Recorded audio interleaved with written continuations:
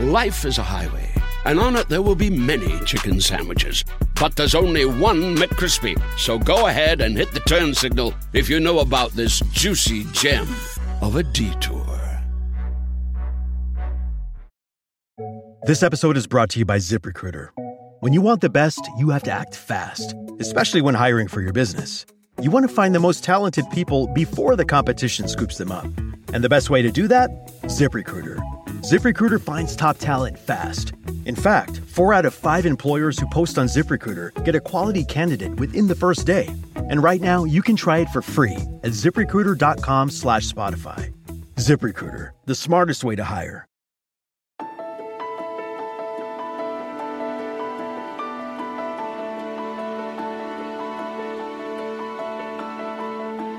Hello and welcome to Seven Pillars. My name's Alan Davis, and each week on Seven Pillars we have a guest come along and tell us about the important things in their life, events, bits of culture, places, memories, things of their choosing that either have influenced them or that they particularly enjoyed. We'll find out what these very personal choices are each time, and I'm very lucky this week to have Jay Perini as my guest. Jay is a biographer, he's a poet, he's a critic, he's a screenwriter, he's a novelist. He has certainly lived a life, and I'm delighted to have him join me. Hello, Jay. Hi, Alan. You hear me pretty well? I've got you, yes. Where are you speaking from? Where are you? I'm sitting in my old farmhouse on a mountaintop in Vermont, looking out across through the windows at the Green Mountains. Oh, that just sounds wonderful. In other words, I'm in the middle of nowhere, which is where I want to be. The best place to be. How wonderful. I've never been to Vermont, but I'm told it's very beautiful. It really is, yeah. Very lucky to be here, really. I've been to Montreal. That's not far away, is it? No, it's really only an hour and a half, 2 hours.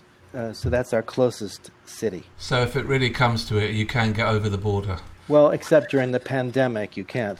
Oh, no, really? Yes, so I'm stuck. I can't even go to Montreal. And that's close to where you're working? You work as a professor? You're still teaching and busying yourself? I'm still teaching. I teach at one of these little small colleges, very elite, exclusive colleges, universities, really. But I always tell people it's as though you took an Oxford or a Cambridge college and picked it up by a helicopter and hovered over and dropped it into the middle of the Vermont woods. You would have Middlebury College. It sounds idyllic. Yeah, it's great. It's a great place. And I'm still teaching. But then again, I'm only 72, so I have to keep teaching. Yeah. Another 10 years or so. Okay.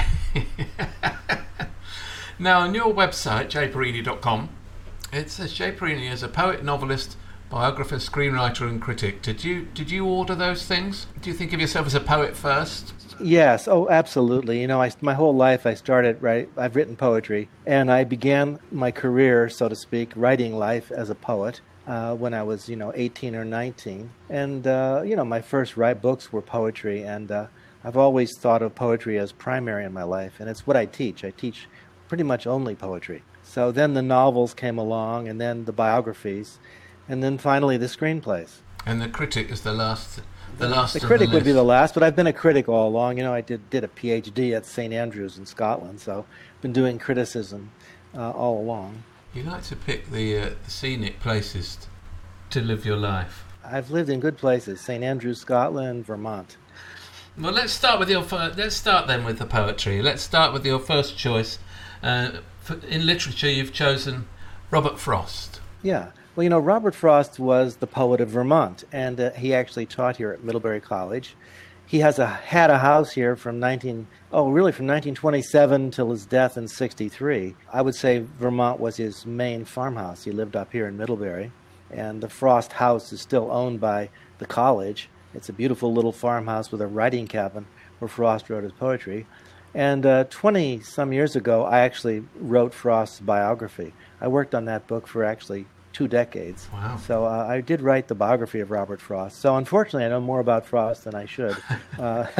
Frost was a crusty, difficult, brilliant man, and he was probably America's greatest poet in the 20th century. As the years go by, important to remember really what an extraordinary influence it had, and this, did he not win four Pulitzer Prizes? Pulitzer Prizes for poetry? It's a pretty extraordinary literary career.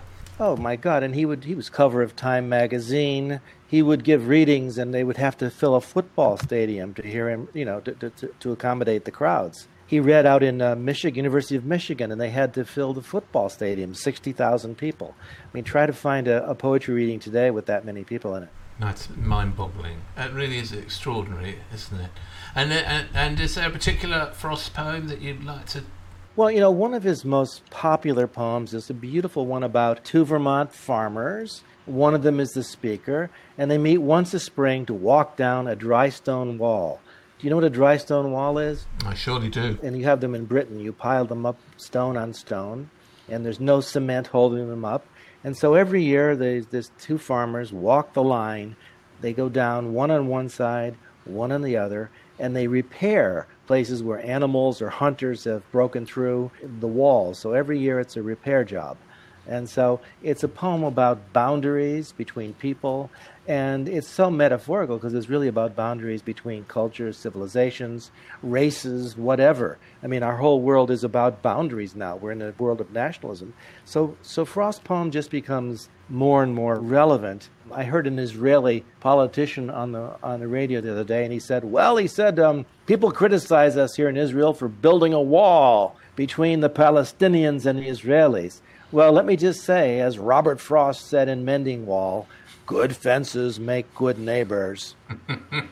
And he's got it absolutely wrong. I mean, the whole poem is a deconstruction, a dismantling of the idea that good fences necessarily make good neighbors. Well, that's exactly it. The man who wants to make the fence is later on in the poem, he moves in darkness, as it seems to me.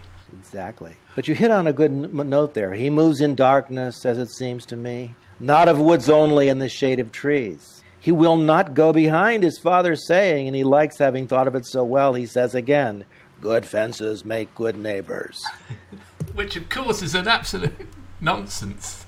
It's nonsense. It's just, yeah, and Frost is the speaker, and he says, spring is the mischief in me, and he's teasing the man all the way through the poem, It's quite wonderful.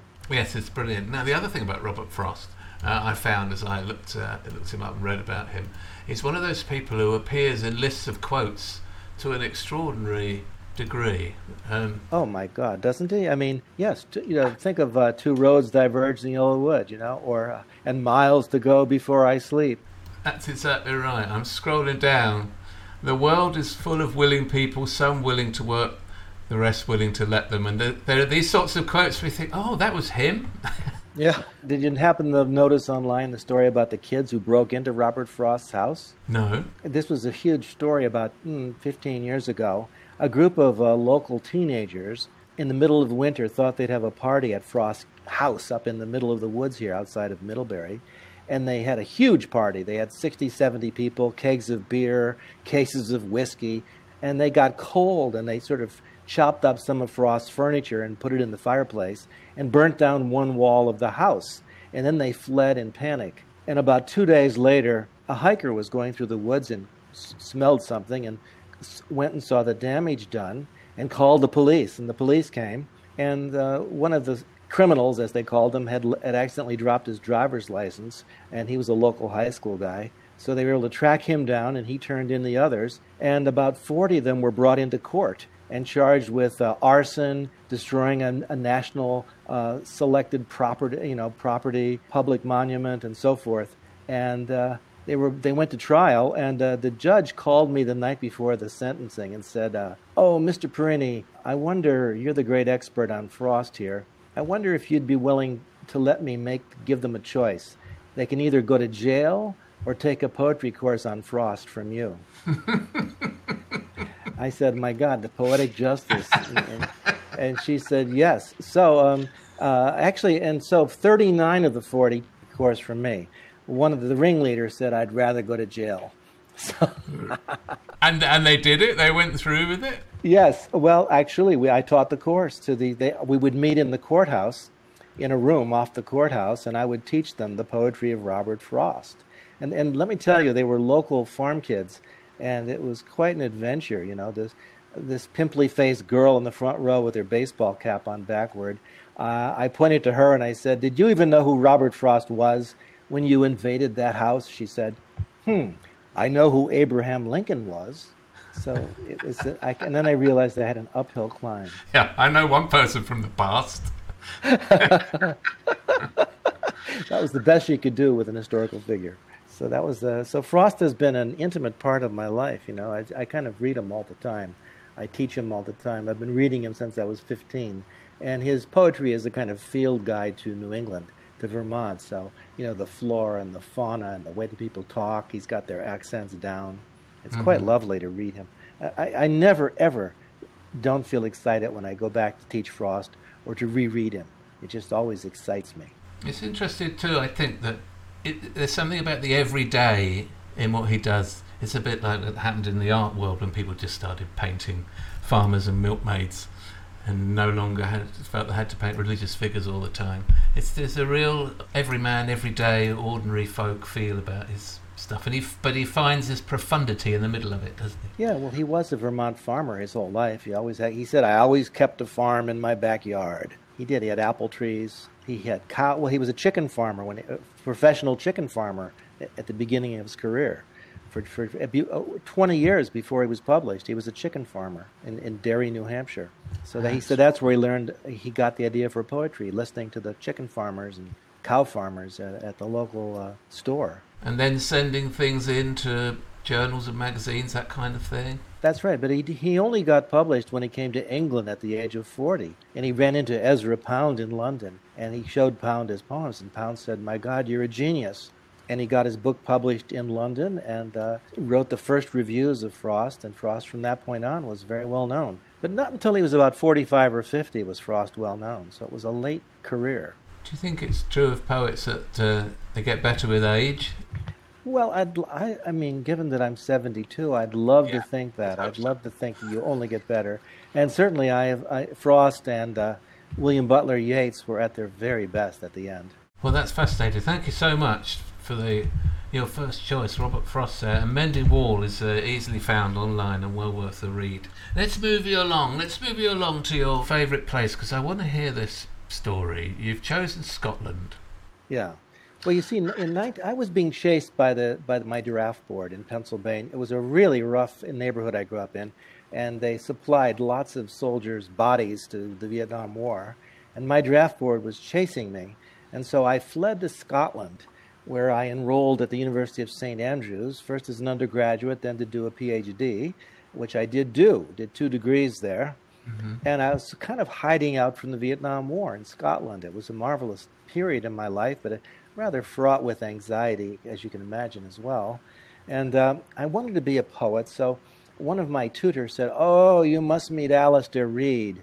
He was a Scottish poet living in town. And so she arranged for me to meet Alistair at the Central Tavern, and I met him at noon, and we had a drink together, and I realized that this was going to change my life in some unpredictable way. And he remained one of my closest friends, really for the next 50 years. We were close friends till he died recently at 90 years old, and we never were out of touch. But Alistair was my mentor. I learned to write sitting at his table in the kitchen of his cottage called Pillmore Cottage, and he was translating the great Argentine poet Jorge Luis Borges, whom I didn't know his work at the time. It was early. And Borges arrived from Argentina to work with Alistair on some translations, and I met him and thought that he was this strange old blind man in his 70s, going on 90 it seemed, walking with a cane. And did he speak good English? He spoke perfect English because his grandmother on his mother's side was from England, and he said English was his first language. So he spoke absolutely beautiful English with an accent, but beautiful English. Being blind, he was kind of he would kind of go on automatic pilot and talk. He didn't, take any visual cues from anybody. And one night, Alistair called and said, "Jay, my uncle in London's had a stroke. I've got to go. Can you babysit Borges for a week or 10 days?" And so what are you, and you're in your early 20s at this time? I'm 22 at this point, 21. So I moved out to Alistair's cottage and moved in with Borges. And the next day, Borges said, "Alistair tells me you've got this marvelous car." I said, I had this 1957 Morris Minor full of rust. And Borges said, I want you to take me on a tour of the Highlands. I've always wanted to see the Highlands. And I said, but Borges, you're blind. He said, oh, no. He said, don't tell me you're blind as well. I said, no, I've got sight. He said, good, you will be my eyes, dear boy. You'll be my eyes. So we took off and we traveled around the Highlands. He said that there was a man up in Inverness called Mr. Singleton who had written to him in Argentina saying he was translating some Anglo-Saxon riddles and wanted Borges' advice. So Borges was carrying his phone number in his jacket pocket. His mother had written it down for him. His mother lived with him until she was 110 or something.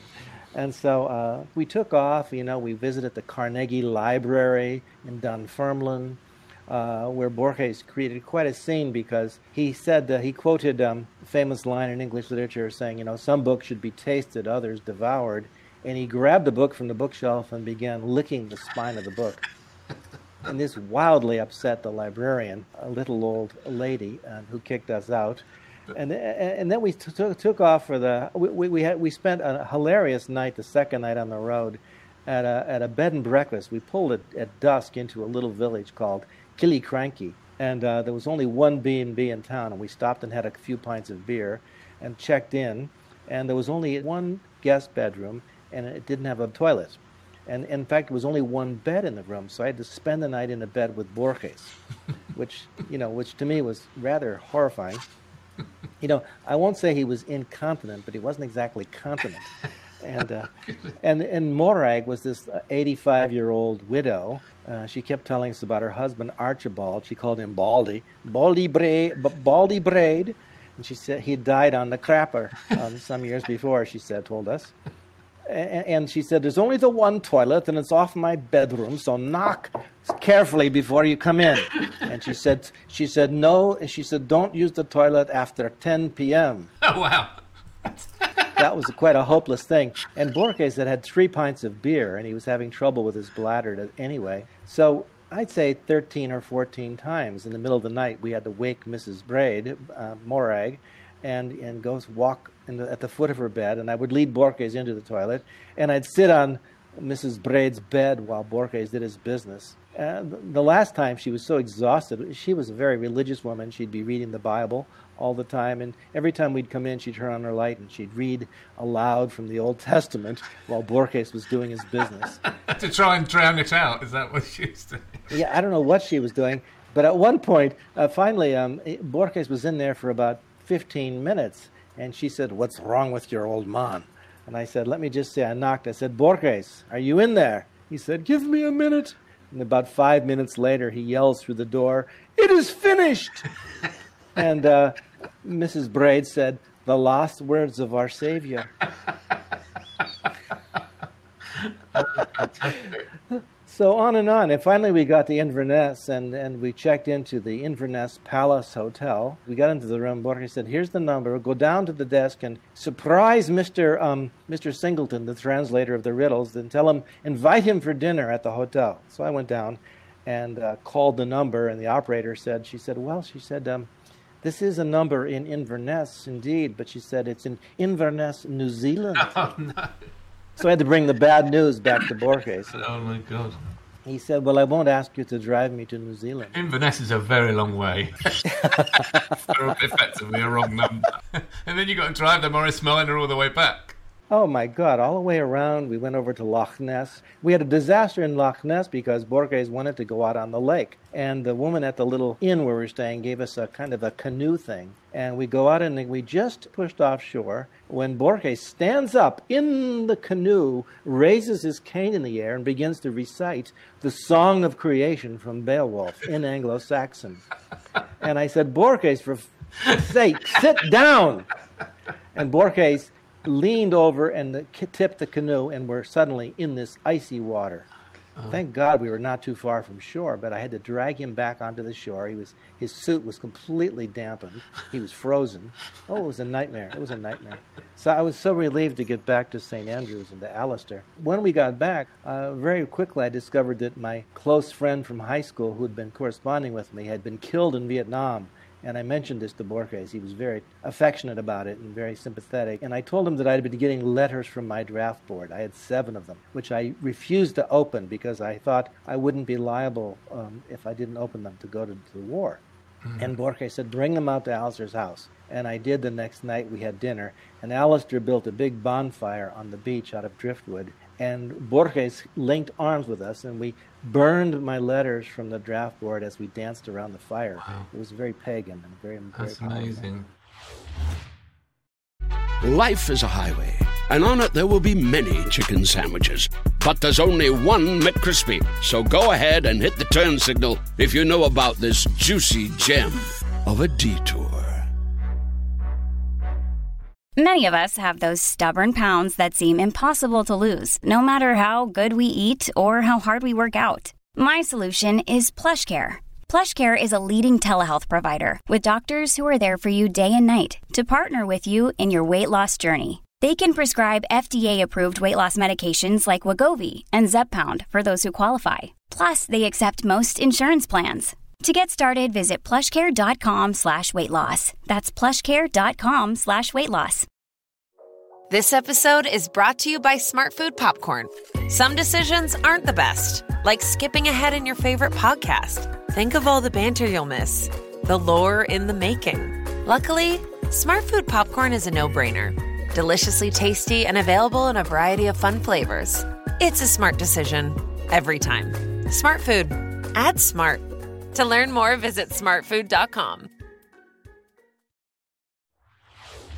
We're talking about the draft. Was it a lottery, or did you have some sort of a ranking as you went up the list? There was, at a certain point, a lottery kicked in, but my draft board seemed to be ignoring it completely because they were taking friends of mine, and they kept sending me letters, so I didn't open the letters. So I never know. To this day, I don't know if I was drafted or not. Wow. But I didn't. And in any case, by the time I came back in the mid-'70s, they had granted amnesty to everybody, so there was no legal liability for me. Thank goodness for that. And he was a hugely influential man, wasn't he? Was he the influence of all the magic realism writers? Oh, I think Borges was the creator of the Latin American boom. I mean, he influenced, Garcia Marquez, Mario Vargas Llosa, and on and on. He was Did great. blindness come to him later in life? In his 30s, he had a congenital disease. His father went blind, and he went blind like his father. So he knew his eyesight was dimming, but he was a massive reader, so he'd read most of literature by the time he was 35. Wow. And then he endlessly had people reading aloud to him. I would read aloud to him. And so would he then dictate his work when he later in life? Yes, all of his work was dictated to a secretary. Absolutely. That's incredible. So most of his great stories were I think pretty much dictated. So the stories are collected in a book called Labyrinths, which is really one of the greatest collections of fiction anybody could ever have in their hand. And I have my signed copy on my desk as I speak to you right here from Borges. And you've written about that journey too, haven't you? Yes. Well, I've just published my memoir that's called Borges and Me. And it's the memoir of this epic week-long journey around the Highlands with Borges. How fantastic! Yeah. No, it was fun to. I had such a good time, and my friend Ross Clark and I have written a script version, which he's going to direct. So we're going to make a film of it. That would be amazing. And how's your memory for 50 years ago? That's one of the things about memoir, isn't it? Trying to piece together. Well, as I say in the afterword, look, I wasn't carrying a tape recorder, so I'm trying to remember things we talked about, and I and so it's got a novelistic aspect to it because I'm remembering conversations 5 decades earlier. Yes. And my memory's pretty good, and I had some notes. Fortunately, I jotted down a few of our conversations at the time, and I had them in my notebook, and they're pretty amazing. Like, I can tell you one of them. I remember saying to Borges, I do nothing of Borges, and I said, so Alistair tells me you're a writer. And he said, oh, Alistair's always exaggerating.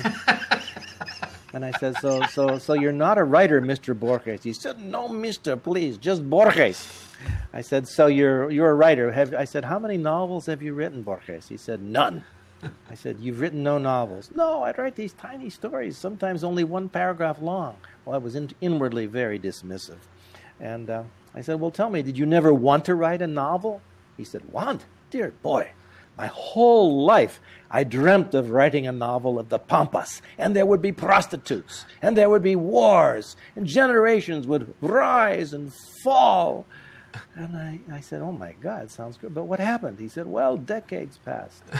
And then one morning, I went to my desk, dear Jay, and I wrote a 200-word review of this novel, and that satisfied the impulse. Wow, that's funny.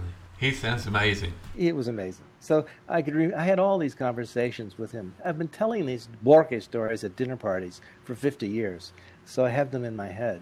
So I'm interested to ask you, that's so interesting hearing you talk about him. You've made biography a big part of your career, haven't you? You've written several biographies. I've got one in front of me, which a friend of mine gave me many years ago, your biography of John Steinbeck. That was my first biography, so that got me writing straight biographies. I had a call one day, and it was from Mrs. Steinbeck, who was a friend of a good friend of mine in New York. And she said, look, I'm looking for a biographer for John, and I've read your novel about Tolstoy, and I think you'd be perfect. And I said, okay, I'll do it. So I took it on. And was it almost by accident? Because you've got a real flair for it. It's such a readable account. He's such a fascinating man. I became interested in him again recently because I had Travels with Charlie on an audio book. Oh yeah, I wrote the introduction to the Penguin Travels with Charlie. I've been reading Steinbeck since I was 12 years old. So yeah, Of Mice and Men, The Grapes of Wrath. I love that. Yeah, they're amazing. So you mentioned there. Let's move on to another choice of yours, because your film choice is The Last Station, which is a film based on your own novel about the last days of Tolstoy, and it's a wonderful one with some brilliant performances. Christopher Plummer and Helen Mirren, who were both Oscar nominated for some fantastic performances.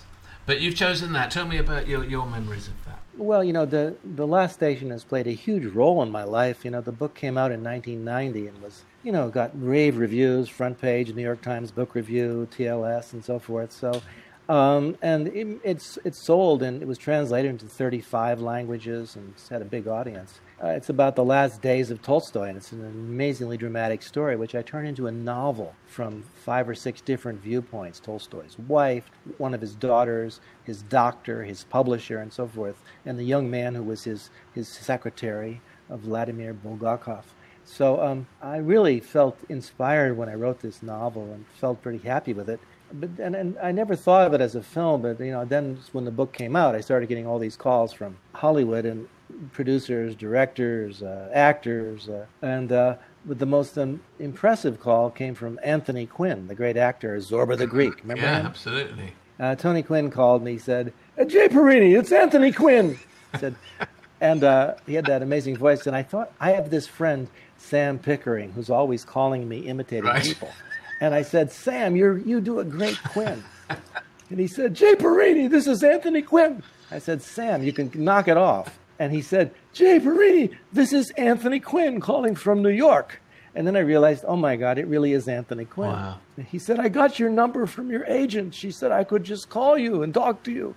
I said, oh, yes, Mr. Quinn. He said, you know my work, Zorba the Greek. Yes. He said, I was in the one Lawrence of Arabia. I rode on a big horse in the desert. I said, I know who you are. He said, I want to play Tolstoy. I love Tolstoy. And I want to write the script with you, and we'll make it together. So I drove the next day in my car from Vermont to New York. He insisted we have a dinner at the Russian Tea Room in celebration. Right. And we agreed to write the script together. And then it turned out over the next, it was a 10-year journey with Anthony Quinn, trying to raise the money for the movie. We got a producer involved, Bonnie Arnold, who had made Dances with Wolves and Toy Story. We wrote the script many, many weekends in his huge apartment in East End Avenue, New York, or in my house in Vermont. He'd come up here. And he was a method actor. You know what I mean by method actor? Sure. In the 50s, that group that would meet, and then, and Tolstoy, and he was part of that group with Marlon Brando. In fact, Tony took over from Marlon Brando in Streetcar Named Desire in 1954. So he was a great actor. But he did love, he insisted that we act out every scene ourselves. And so we'd say what the scene was, and we'd sit in his big study, and we'd act it out, or sometimes his living room. And, once he said, I was playing his demented son, Timothy, and he actually seized me by the throat, threw me on the floor and started jumping up and down on top of me. And poor Mrs. Quinn, who was his, his 15th wife or something, she had been his makeup artist on The Hunchback of Notre Dame, and she was called Yolanda. She came and says, "Please, Tony, you're going to kill the boy. You're killing the boy." It was horrible. And but we had this dramatic situation. The funniest thing was when we got to the last scene where Tolstoy's dying, and Tony said, "Okay, I'm Tolstoy and I'm dying." And so he lies down on his sofa in his study. He'd locked the door first because he said, "This is very important." He said to Yolanda, "Before we begin the death of Tolstoy today, Yolanda, please don't interrupt us." She said, "Tony, when do I ever interrupt you?" He said, "You interrupt me every 5 minutes. I hate it, and I can't be creative if you interrupt us, so stay out." He locked the door of his study, and he lies down on the couch. He said, "So I'm Tolstoy and I'm dying. What am I reading?" He said, Tolstoy was reading Rousseau. He said, "Who the hell is Rousseau?" I said, "Well, it's a long story." And suddenly, knock on the door. He said, "Oh, my God." "Yes." It's Yolanda. She says, "Tony, I need a word with you." She says, "Oh, God almighty."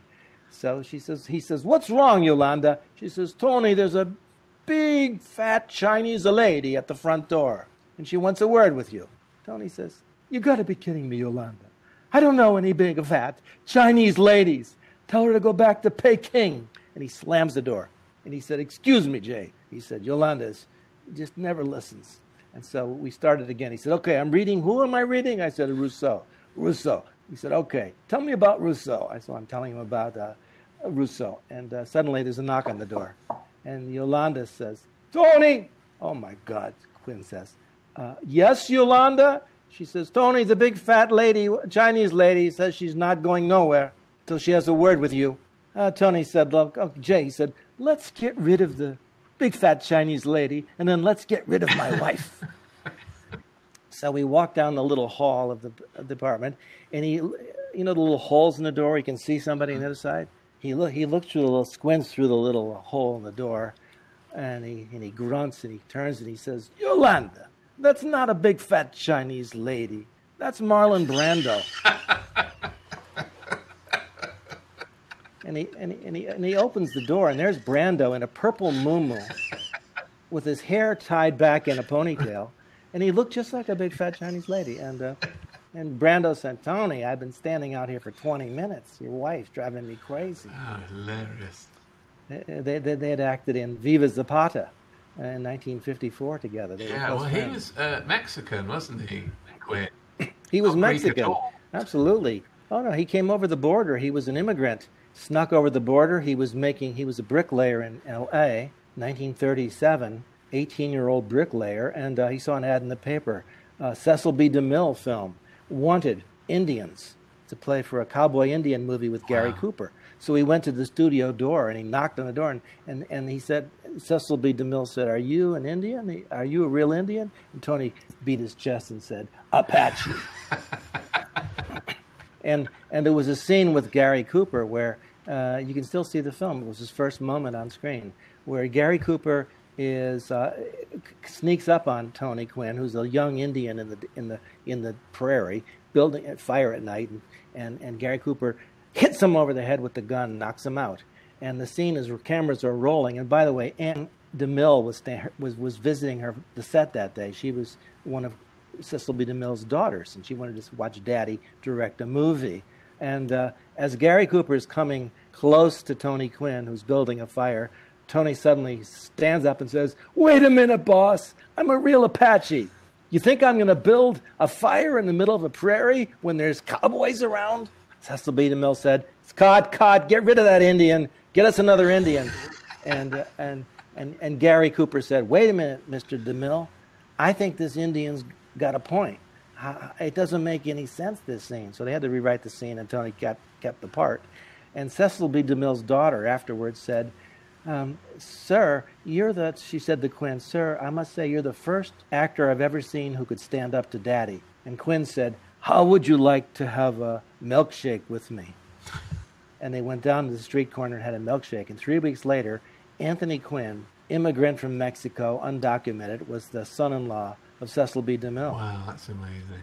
And then through the 40s, he was put into over 100 films. Yeah, and he won 2 Oscars, didn't he? 2 Oscars. But so do you have regret because he didn't then star in your film? Well, we had raised the money. We went around talking to Saudi Arabian sheiks and mafiosi and everything, and we were ready to go, and Tony got cancer and died. And so that killed the movie. And so what happened was I said to Bonnie Arnold, please, Bonnie, don't abandon me. We got to make this movie. She said, no, I promise you, we'll make this movie. Well, it took another 9 years after Tony's death, almost a decade. But eventually it did fall into the hands of, she got it to Michael Hoffman. And I met Hoffman. We became very close friends and made the movie. And it was really, it came out very well. It did come out well. And you got a very good Tolstoy in the end in that. Got a very good Tolstoy in Christopher Plummer. Fantastic. Yeah, he was a terrific Tolstoy. And Helen Mirren just was a superb Sofia Tolstoy. Yeah, that's fine. Sort of firing guns and trying to drown herself. The scene where she tries to drown herself, I watched the film the other day and she's terrific. That really... Is this all kind of well-documented stuff? I mean, you knew everything there is to know about Tolstoy and decided this is the bit of his life that I want to write about.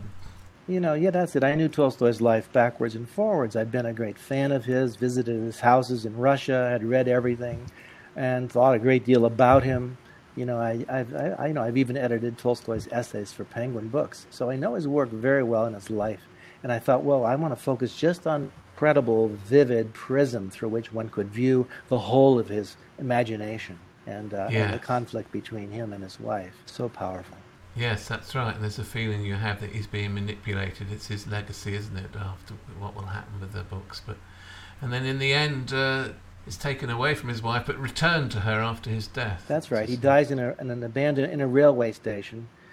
Thinking he's alone. He thinks he's dying alone with just 1 or 2 friends. And in fact, there's hundreds of reporters camped outside, and his doctor's giving hourly reports to the press about his health conditions. And then suddenly Sofia arrives in a royal train with 30 servants, and they refuse her entry until he's more or less dead. So he never really even knew that Sofia came to see him. And then he's buried back at the family estate, Yasnaya Poliana. So it's a powerful story, my God. I have a circle of friends who read Tolstoy every day, and every single day of my life begins, I swear, with an email from my friend who has photographed on his phone and sent to me and our group 1 page of Tolstoy, which we read and we discuss through the day with emails back and forth. So I read Tolstoy every morning, first thing. That's amazing. That's a nice friend to have. Yeah, no, it's a great thing to do. An incredible story about the origin of that film. It's remarkable. This episode is brought to you by Etsy. Sound the gifting panic alarm. You need to get an amazing gift. Wait, no, the perfect gift. Relax. Now you can use gift mode on Etsy. Gift mode on Etsy takes the stress out of gifting, so you can find the perfect item for anyone and any occasion. It's easy. Just tap or click gift mode on your Etsy app or Etsy.com. Then answer a few short questions about who you're shopping for and what they like. And gift mode instantly gives you curated gift ideas based on hundreds of personas. Now it's simple to find gifts made by independent sellers for all the people in your life. So whether you need a housewarming gift for the new homeowner or a birthday present for the pickleballer, gift mode has you covered. Need to find the perfect gift? Don't panic. Try gift mode on Etsy now. If you're looking for plump lips that last, you need to know about Juvederm lip fillers. With Juvederm Volbella XC and Juvederm Ultra XC, your lip look, whether it's subtle or bold, can last up to 1 full year with optimal treatment and no additional maintenance. Find a licensed specialist and see if it's right for you at Juvederm.com today. That's JUVEDERM.com. Add fullness to lips in adults over 21 with Juvederm Volbella XC or Juvederm Ultra XC. Do not use if you have severe allergies or a history of severe allergic reactions, or if you are allergic to lidocaine or the proteins used in Juvederm. Tell your doctor if you have a history of scarring or taking medicines that decrease the body's immune response or that can prolong bleeding. Common side effects include injection site redness, swelling, pain, tenderness, firmness, lumps, bumps, bruising, discoloration, or itching. As with all gel fillers, there's a rare risk of unintentional injection into a blood vessel, which can cause vision abnormalities, blindness, stroke, temporary scabs, or scarring. For full important safety information, visit www.juvederm.com. Why is it that with sparkling water, I'm always playing guessing games with what flavor I'm drinking? Is it citrus? Is it aluminum can flavored? Not sure. Sparkling ice, though, they really mean flavor. Like in-your-face flavor. Orange mango, black raspberry. Don't even get me started on the strawberry lemonade. Kiwi Strawberry slid right into my taste buds DMs last night and let them know who's boss. No subtleties there, and no sugar either. But it does have vitamins and antioxidants. Find sparkling ice at a major grocery store or club retailer near you. Sparkling ice. Anything but subtle. Well, thank you so much. Now, let's take you now to Bob Dylan. Let's jump you forward to a love of yours. You've chosen Bob Dylan for your love of music. I chose Bob Dylan because, the truth is, I love music, and I can actually play the guitar and the piano myself, but I'm not really a tremendous listener of music. I basically listen to Bach and Bob Dylan. And mostly Bob Dylan. In fact, when I'm bored or can't write or in between spaces in my day, I go onto YouTube and I listen to the thousands of old YouTube videos of Bob Dylan's concerts going back, 40 years. I mean, what a rich treasure trove on YouTube of Dylan videos. And so, if I have any song I love of his, and I love them all, I can listen to maybe 10 or 15 different versions over the years and see how Bob, ad-libbed them, changed the lyrics, changed the melody slightly. The rearrangements are constant. And I just I'm always just so impressed by his protean creativity. I mean, there's a man the gods are speaking to him. They really are. He is the voice of the muse is talking to us through Dylan. And, just recently, I just listened again and again to various versions of Chimes of Freedom, and then listening to Dylan on many versions himself. Even there's a lovely version of it he sang at Bill Clinton's inauguration. So it's just so beautiful. That line means so much to me. Flashing for the warriors whose strength is not to fight. It takes me back to the Vietnam War and my decision to stay out of that war at any cost. So that's like an anthem that's in my head. The whole thing I have memorized. I sing it to myself as I'm driving along in the car. There's a wonderful show that's been on in London, and I don't know if you've come across it, called Girl from the North Country, which is a play. I've seen it. I saw it. Yes, It's fantastic. I think it's marvelous. Dylan loved it. In fact, he went anonymously and sat there. Well, they approached him and said, "Is it okay if we do this?" And he's generously just gave them his songbook and said, "Use what you want," and then decided that he wouldn't come to the rehearsal process. And I think they were all terribly relieved because it would be such an enormous presence in the room, wouldn't it? Right, can you imagine? I've really found it fascinating. When I've seen it twice, it really moved me. But it was in hearing those professional singers. Of course, he's got his own wonderful tone in his voice, but you can really hear his poetry, and you really get a sense of why the Nobel Prize came knocking for him, because it's crystal clear in the versions of the songs in that show. It's really something. He's a remarkable poet, is he not? Oh, he is. I mean, the linguistic gift it's up there with Milton, Shakespeare, and Wordsworth. It's just great. It's the great poetry. Yeah. I'd say Whitman would be a very obvious predecessor. And I saw Bob Dylan in concert, and I was unfortunate because of the night I saw him. It was in a huge arena. He didn't seem very happy to be there. Normally, when you see concerts there, they have big screens up and you can see, but he didn't want to have big screens up, and he wore a 10-gallon hat. And it may or may not have been Bob Dylan. We just don't know. Well, he has that perpetual road show. He does 4 concerts a night, year round. So it's crazy. And I think a lot of the time he's only on automatic pilot, or they might have a Dylan look-alike stand-in. It's possible. But I've seen him many times in person on stage, and once in a very small venue, and it was quite amazing. Yes, that would be amazing. He's such a child of the 60s, isn't he? He's so completely associated with the counterculture and the protests and a voice of a generation. Really, it's the fact that he's still going strong, producing extraordinary material decades later is remarkable. That's a model of. I love that model of constant productivity. It's a beautiful thing to see. Yes, and it's so unusual. It's so unusual in music or poetry. You get people who have a period of productivity where they write 3 amazing albums in 5 years or something. Yeah, someone like Billy Joel. He has a little period there. He gets his hit songs, and then spends the rest of his life singing them. That's more typical. Yeah, that's much more typical. But anyway, great choice. Thank you for that, Jay. Now, I want to take you out in Vermont now. We asked you to talk about food a little bit, and if there's some important meaning for you in some, is there a meal or a restaurant? And I've told you you've chosen eating whilst on your boat. Well, you see, here in Vermont in the summer, I live really close to gigantic Lake Champlain, 128 miles long. It's almost like an inland sea. And I have a little 27-foot boat, and I'd say 4 days a week I go out on the boat and I anchor in a cove, and I spend the day riding and swimming and eating. So I take a cooler with some sandwiches which I'll have made, or a bottle of wine that I like, a jug of iced tea, and I sit there all day long, and in my bathing costume, as you say, trunks, and I write at a little table on the boat deck, and then when I get hot, I jump in the water and swim for 20 minutes and back up on the boat, writing, jump back in the water. And the food tastes so good when you're on the boat. It always tastes better on the water. So that's, to me, paradise. Summer in Vermont on Lake Champlain. I love being out by myself on the boat. Is it a freshwater lake or a saltwater? Fresh water.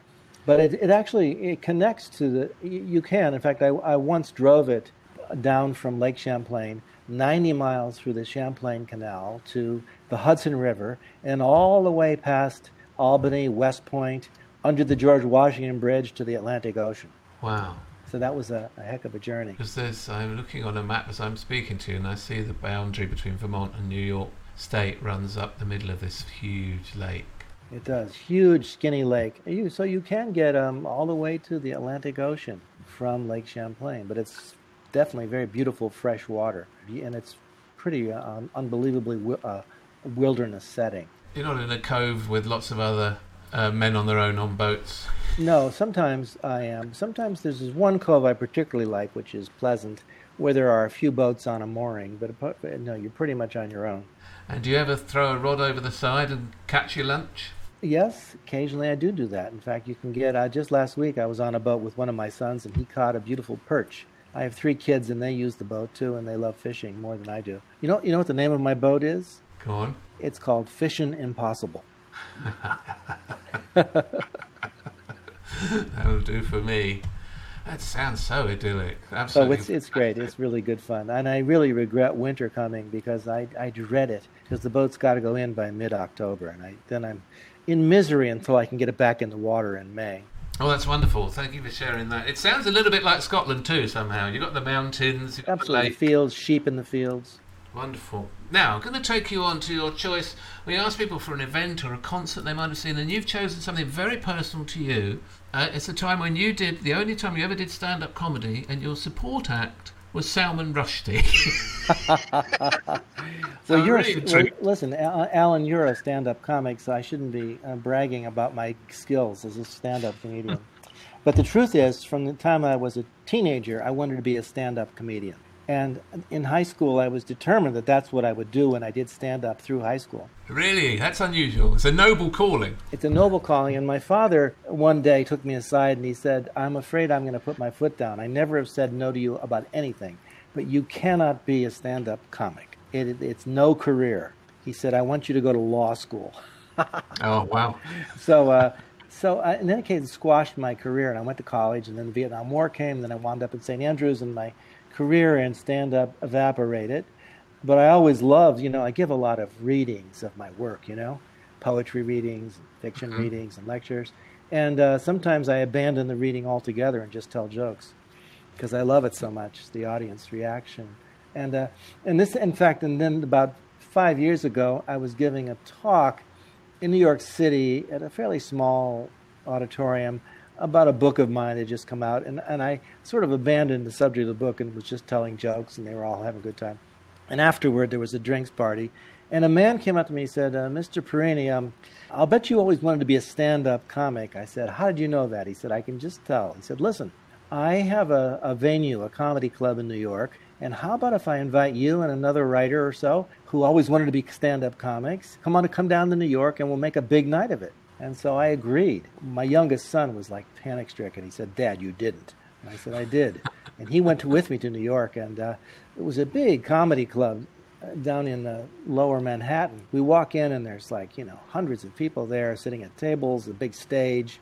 I got butterflies in my stomach. I went into the bar nearby, and I quickly drank 3 gins and tonics. 3. And my son called my wife. She said, "Mom, Dad's drunk, and he's going on stage." I got on the phone. I said, "I'm not drunk. I'm just calming my nerves." But I had my routine in my head. Also, I said to the guy, "Who's my supporting cast here? Who's the other writer?" He said, "Well, we're keeping that a secret." It was very odd. And backstage, he said to me, "This is your the other comedian tonight is Salman Rushdie." Wow. So I said, "Oh, really?" So I never thought of him as being terribly funny. And it turns out he's not. But well, was he under the fatwa at the time? That might have I think so. Taken the edge off his humour. I think it would dampen your humor if you think somebody might take you out. Yes. Especially if a joke flubs, you're gone. So I actually told some of my Borges stories, and I had a great time. And people thought it was great. So, I felt pretty happy about it. It made me wish I could keep doing it. I envy you doing it as a career. Well, good for you for overcoming the nerves, because the nerves, when you first do stand-up comedy, are absolutely crippling.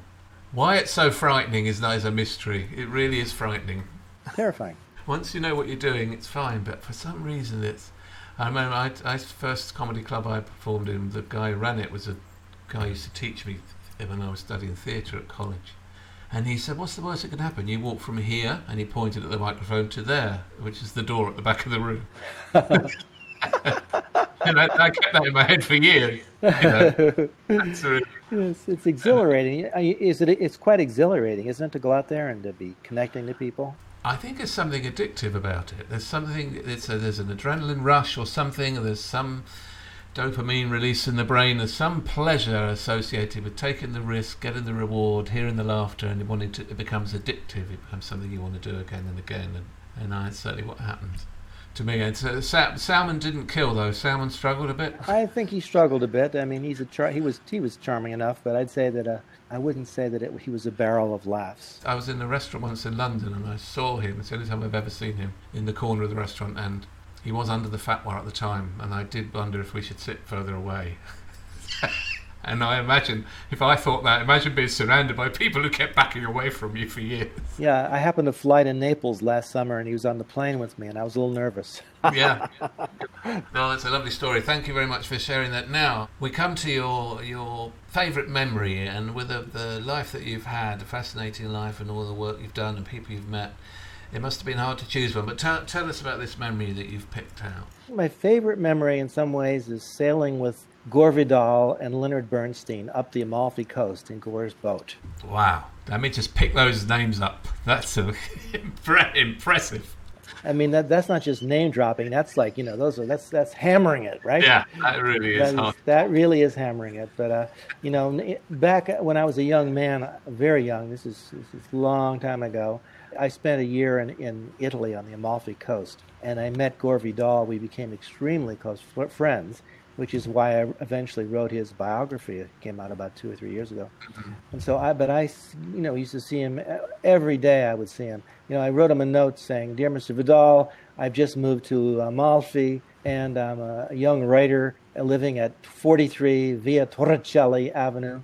And if there's ever a chance of meeting you, I'd love to." And I gave it to I knew he came down to a local newsagent every day and bought a paper. And then he went next door to the bar and drank for several hours. And so that very day, he pounded on my door, Perini, come on for a drink." So I went, and we sat and talked till like 4 a.m, drinking wine.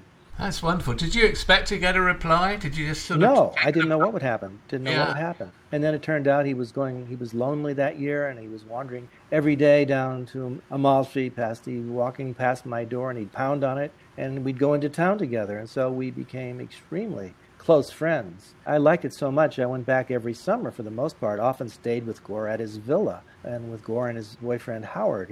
He lived with Howard for 53 years, Howard Austin. I remember the first time I went up to dinner at the great villa that Gore lived in. I knocked on the door, and Howard answered, and I said, "Oh, you must be Howard." He said, "Yes, I'm Howard." I said, "So Howard, what do you do?" He said, "Do? I'm Gore's secretary." And I said, secretary. So, well, what does that entail? He said, entail? He said, put it this way, big boy, I don't type. That's nice.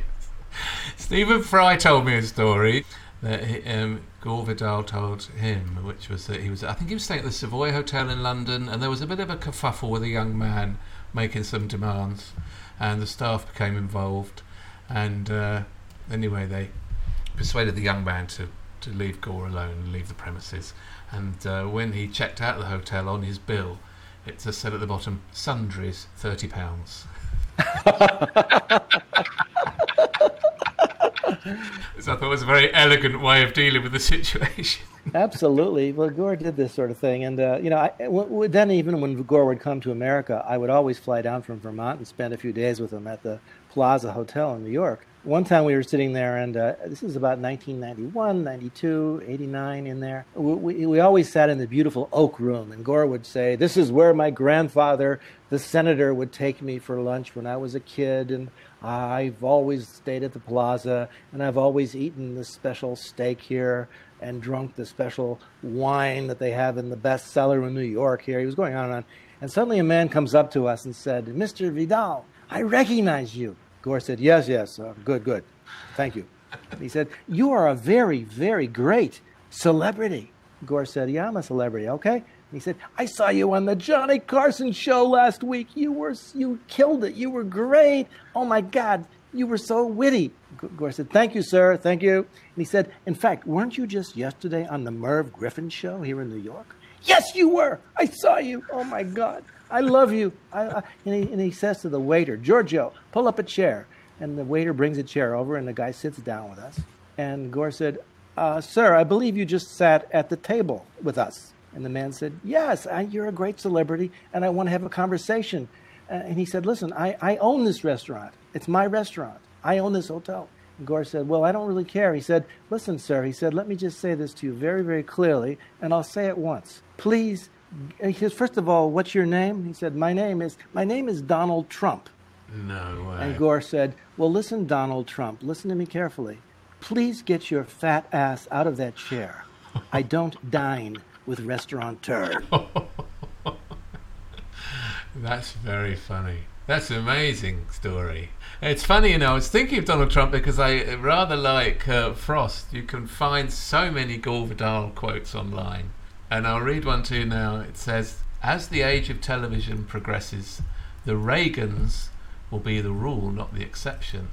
To be perfect for television is all a president has to be these days. And of course, Gore Vidal sadly passed away, perhaps not sadly for him, before Trump took office, but it was quite prescient with that one, wasn't he? Gore was dying in Hollywood. That whole summer, I was more or less there with him, off and on. I said to him, Gore, he was lying in his bed. I said, Gore, do you have any parting words of wisdom? He smiled. He said, yes, as I've said to you many times, Jay, I'll just repeat myself. Never lose an opportunity to have sex or be on television. That's a great one. There's another one of his here which I quite like, which made me think of him getting you out, take you to the bar. Some writers take to drink, others take to audiences, which I thought was quite nice. It sounds like he can do both. And Bernstein was on the boat? Well, yes, one summer, I don't know which summer it was, I think 88, 89, Leonard Bernstein arrived, and Gore called down to my little house where I was staying with my wife in Amalfi and said, Jay, how about Lenny Bernstein is here, and I'm taking him on a trip up the Amalfi Coast on my boat tomorrow. Would you join us? He said, it will just be the four of us. I said, absolutely. How could you pass that up, right? I mean, he must have been quite an elderly guy there, was he, Bernstein? Bernstein was probably 68, still pretty damn vigorous, Yeah. And in fact, it was interesting. We got on the boat, I said, Mr. Bernstein, what brings you to Amalfi? He said, I want to try to talk Gore into writing some lyrics for me. I want to do a musical, a Broadway musical about Alexander Hamilton. No way. He said that. Did he really? Yeah, and Gore said, Lenny, I'm telling you once and for all, right now, there will never be a musical on Broadway about Alexander Hamilton. That's fantastic. Isn't that great? Yeah. I mean, and how do you not just break into West Side Story songs when you were hanging around with them? Well, when we got back to Amalfi late at night, it was dusk, and we ordered drinks, Bernstein suddenly went across the street and there was a butcher's shop open. He grabbed a string of sausages, came over and put them like a necklace around my wife's neck. And he said, this is our betrothal, darling. Will you dance with me? She stands up, and they start dancing around Amalfi, and Bernstein is singing, Parini, I once met a girl named Parini. He was singing it loudly. It was hilarious. That's amazing. What strikes me, and listening to you talk all these fantastic stories, there's something connecting all these people who've been around you. And Bernstein was advocating for nuclear disarmament. He was opposed to the Vietnam War. There's something of that in Gore Vidal too, isn't there? Oh God, yes. Political edge. Bob Dylan, Frost similarly, with this lovely metaphor of the war. Well, not really a metaphor, but the meaning of it to him. Tolstoy in that film at the end of his life, it's all about campaigns for peace, isn't it? And in the Tolstoyan way and all that. This seems to be a thread running through your... Well, I've always been an activist, anti-war activist. I've always been against racism. I've always been, I'm against the death penalty in America. I write op-eds on CNN all the time. I do them every month, and they're protests really, and it's sort of the part of the '60s that stuck with me. That if we have a voice, we have to raise that voice, and we have to stand for, democracy and equality, and all of the values that, as Gore always said, the founders of the writers of the U.S. Constitution, he said we were founded by some of the greatest men who ever lived, and he said, and we haven't heard from them since. Wow. So the ideals of the U.S. The Declaration of Independence, that Jefferson wrote, and the Constitution are terrific. They're just never achieved. Yes. Well, it's fascinating to find that thread in your choices, and it's been absolutely wonderful to share this time with you and to hear your stories, and I can only thank you very much, Jay, for joining us on Seven Pillars. Alan, this has been great fun, so look forward to sitting down over a pint with you when I'm in London. Yes, that would be a pleasure. Thank you, Jay.